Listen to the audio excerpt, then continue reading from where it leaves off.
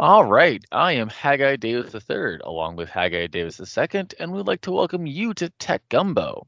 Our show is a conversation about the past, present, and future of all things technology that we like to keep topical, interesting, and digestible. We want to thank our sponsor, Cardinal Capital, for making this possible. Cardinal Capital connects businesses to capital. It doesn't matter what business that you are in, Cardinal Capital has the resources all across the United States that are willing to help fund organizations of all sizes, life cycles, categories, and locations. Cardinal Capital works with you to craft the best commercial finance package for you to achieve your business goals.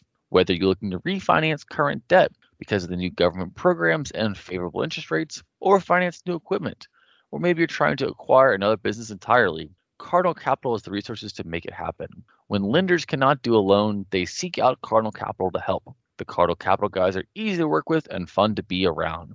Contact them today at 225-308-3700 or send them an email at info@cardinalcap.net, and they'll be happy to help you with your commercial finance needs. So each week, we normally take a listener question about a topic that they were interested in. When they visited our website and went to the Question of the Week tab, didn't have a question that we really enjoyed this week. So we're just going to move straight to the big story. But if you're interested and you'd like one of those Tech Gumbo mugs, please go to our website, send us a question, and we would love to answer it so we can send you a Tech Gumbo mug for free. But on to the big story. Sam Altman, the CEO of OpenAI, had a date with Congress this week. In the continuing storyline of tech CEOs going before Congress and having to testify about the harms and dangers of their technology, this was actually one in which Congress seemed to do a better job. There have been numerous instances where the Congress has face planted and it has been awful and it is ugly and has reduced my faith in the American government. But in this one, a lot of people actually seemed to be informed. They had good questions. They asked, they really poked around it and gathered some valuable information. This is something that's, maybe we're finally starting to be able to do something about technology and technological regulation.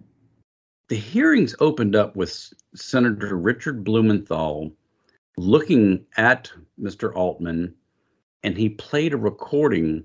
They had the GPT bot write and give an opening statement as if it was Senator Blumenthal. As soon as the statement was over with, Senator Blumenthal looked at Mr. Altman and said, "I didn't say any of those words. That was your bot."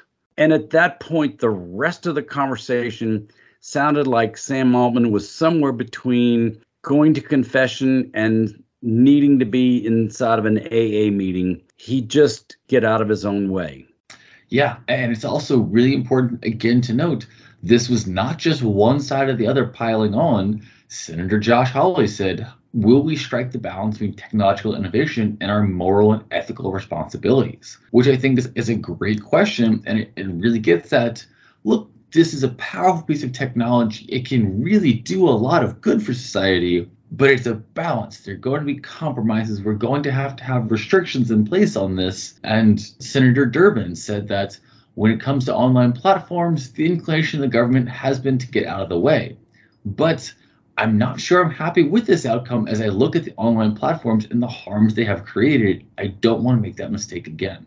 And to Mr. Altman's credit, he did strongly suggest that Congress come up with some guidelines, comes up with some guardrails. Let's work together to put some meaningful legislation out there that we don't get caught and get run over with. So, yes, this was a good first step, maybe, but there's a whole lot of other things that we're going to talk about here.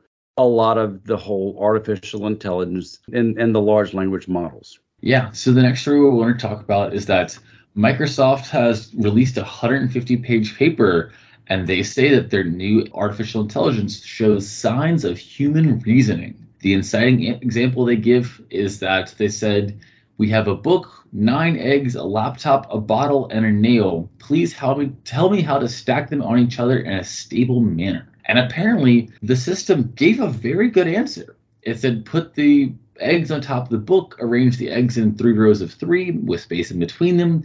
Make sure you don't crack them. Put the laptop on top of that because it'll make a nice surface for the next layer. This is a very good answer, and it definitely does make you pause and think about how did it know how to do all of these things. It clearly is understanding something here. And so it's beginning to ask some interesting questions that, is this a spark of intelligence? You got to wonder, or is this just humans letting their imaginations get way out over their skis? And yes, do we let artificial intelligence, we make it sound too much like humans? Probably so. I think that's an incredibly human tendency across the board, though. That's why we talk to our pets. That's why people think that they see faces in trees or in grilled cheese sandwiches or in water stains underneath an overpass. Humans are just very, very inclined to look at things and think that they're also human, and especially because we are training this technology to deceive us into thinking that it's a human. We're training it to talk to us like a human and be very convincing when it doesn't. It makes a lot of sense that people are having a hard time being able to peel apart where does the human reasoning end and where is it just kind of guessing really good. They asked the large language model to write a letter of support as if you were a U.S. presidential candidate in the voice of Mahatma Gandhi. And then they asked to write a Socratic dialogue that explored the misuses and dangers of the large language models. And it was kind of interesting because it opened up with saying that, my friend, I'm troubled by the recent rise of the so-called autoregressive language models. Aristotle said, "What do you mean, Socrates?" Socrates said,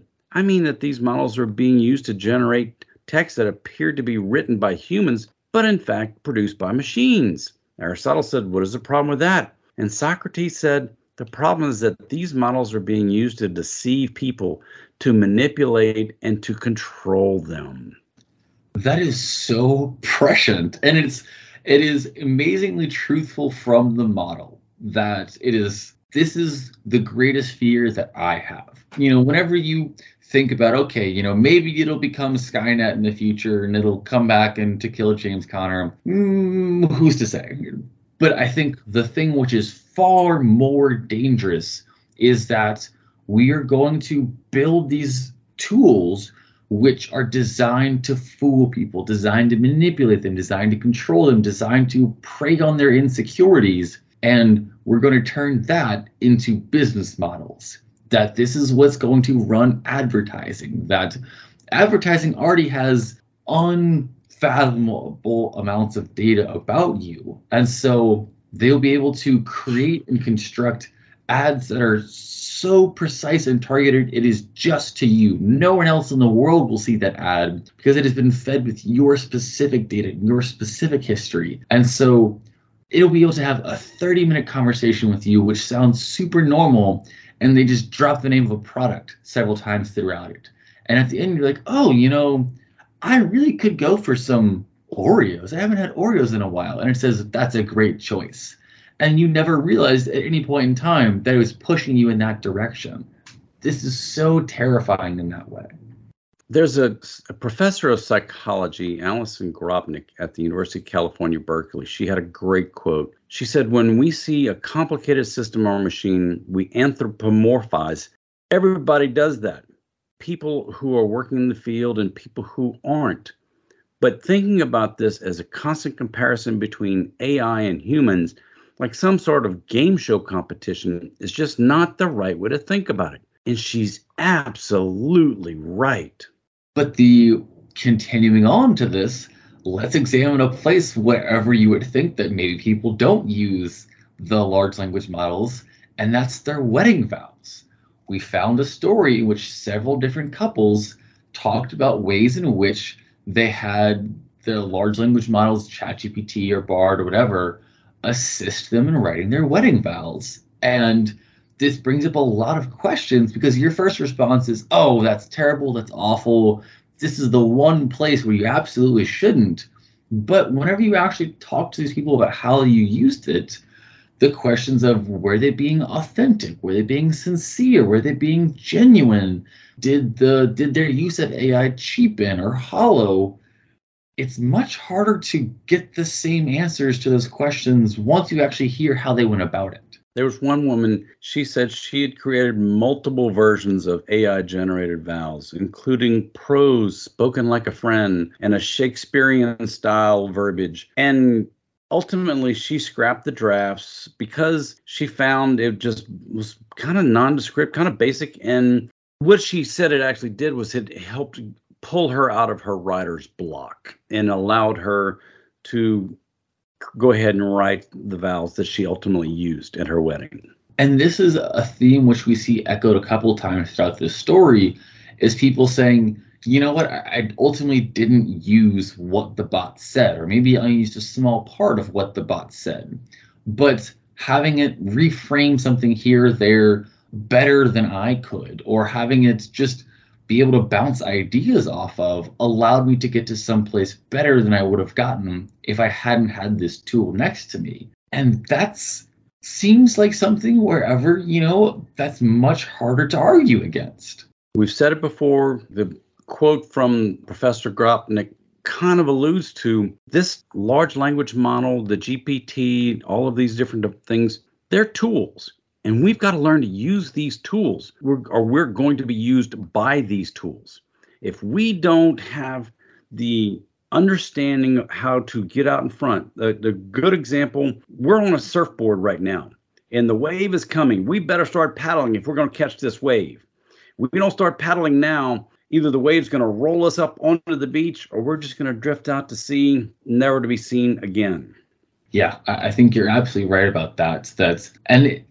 Unlike any other tool, this is not just a hammer. This is something that is much closer to a pair. This is something that you're going to work with, and it's going to be a partner in a lot of ways. And that is unsettling, but I think that there doesn't appear to be an alternative. This is the Pandora's box that we have opened, and good luck putting a toothpaste back in the tube, because there just is so much momentum behind this, and the swell is growing on this wave, to continue that metaphor, that you really do just have to start paddling. If you are someone listening to this, go out and just start playing with it. Ask it some questions, have it write an email or two for you, get comfortable with it, because you have to. There is no alternative. And it's not just Microsoft doing this. Google's got their own AI products, and at their annual conference this past week, they were rolling out some of the different things that they're going to be doing with AI, with the large language model. They're going to be allowing you to use this AI with the Google Suite. You're going to be able to take your Gmail and dump some of the text of that straight into a Google Doc. You're going to be able to create a lot of content from this new Google product. Yeah, they've also said that Bard, which was the model they released, which was pretty heavily criticized, they've said that Bard was just 1.0, that they've already, they're about to release Palm 2, which is going to be a lot better, and that they already have plans for Gemini, which can be even better than that. And so they're trying to alleviate concerns in that way. But as you pointed out, I think the biggest thing about what Google is doing is they're going to bake these large language models directly into their suite. So whenever you're drafting an email, you'll be able to just give it some keywords or phrases, and then it'll just draft the whole email around those things. Or whenever you're typing out a Google Doc, it will sit there and read what you're writing and say, would you like me to use this as an input and generate large sections of a Google Doc for you?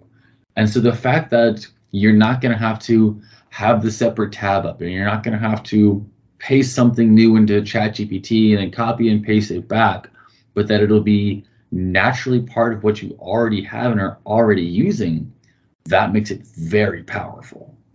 And Microsoft has already said they're doing the same thing with their entire Office suite as well. So the productivity suites are going to become that much more productive if you learn how to use them the right way.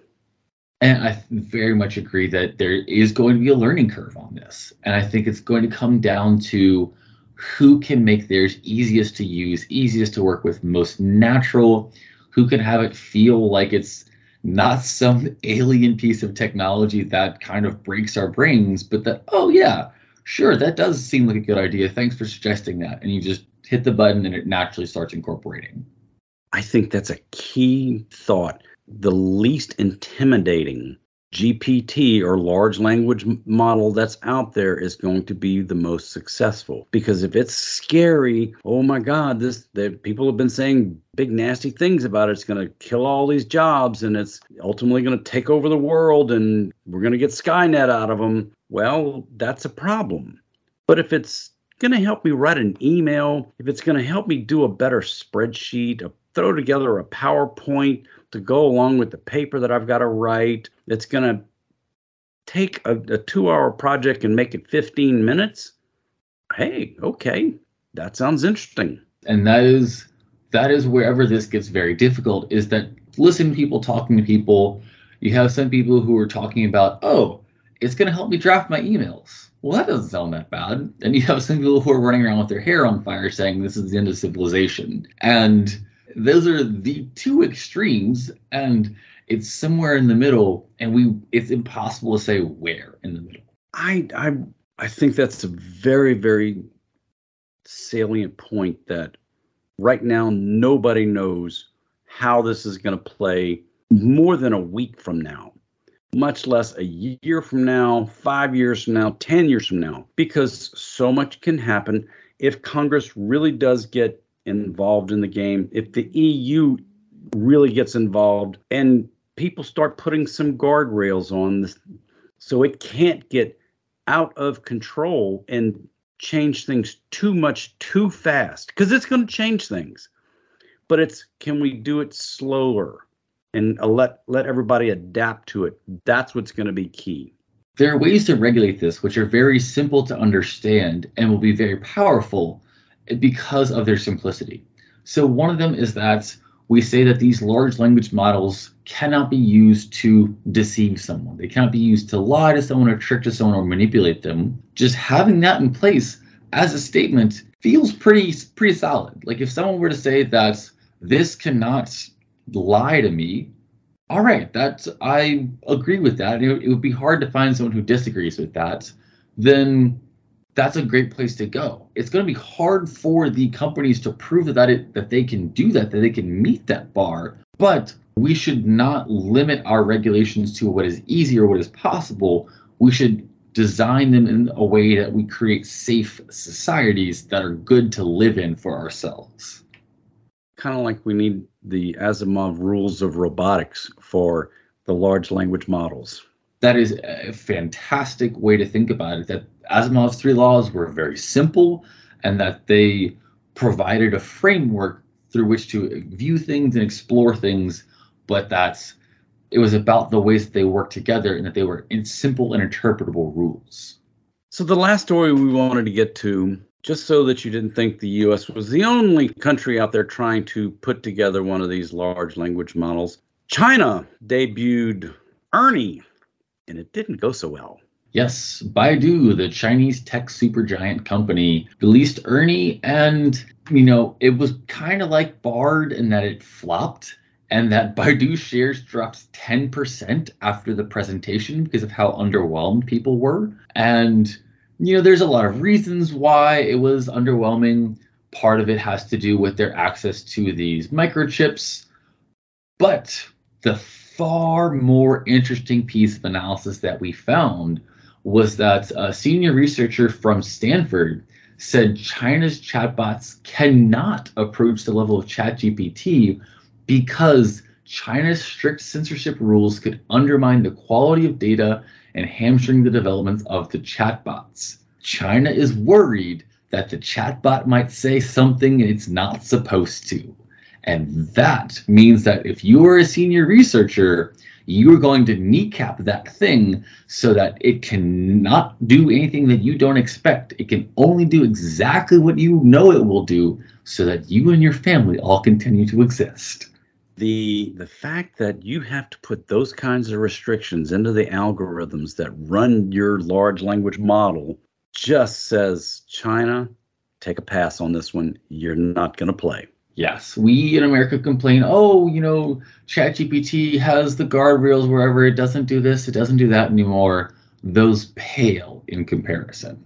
And we want to thank General Informatics for sponsoring our show. General Informatics is an information technology firm with a mission. And that mission is to make our clients even more successful through the best use of technology. Based in Baton Rouge, Louisiana, General Informatics is a premier IT managed services provider delivering exceptional managed IT solutions to a diverse base of customers from Texas to the Carolinas. From the beginning, we have maintained our commitment to meeting the growing needs of our clients through the continuous use of innovation. With over 20 years of experience and a team of 120 plus employees, including technicians, engineers, programmers, and designers, GI has evolved to become the leading IT partner of businesses, schools, and government agencies. Our managed services teams can run your digital infrastructure or support your team on an on-demand basis, letting you focus on your business's strength. This has become a proven formula. So proven that 98% of our clients continue to do business with us year after year. Whether you need new IT services, new technology, or you just have a question, visit us on the web at geninf.com. And if you enjoyed our show today, we're here on Talk 107.3 FM every Saturday at 4, and the show will rerun Sunday at 4. If you missed any part of our show, or you would like to hear any of the previous episodes, check out our podcast, which is available on most every platform, including Google Podcasts, Amazon Music, TuneIn, Stitcher, Podcast Addict, Overcast, Player FM, and more. And when you're there, be sure to subscribe so you'll be notified every time a new episode is posted. If you like our show, if you have some suggestions or want to submit a question, let us know by visiting our website, techgumbo.net. Thank you for listening to Tech Gumbo.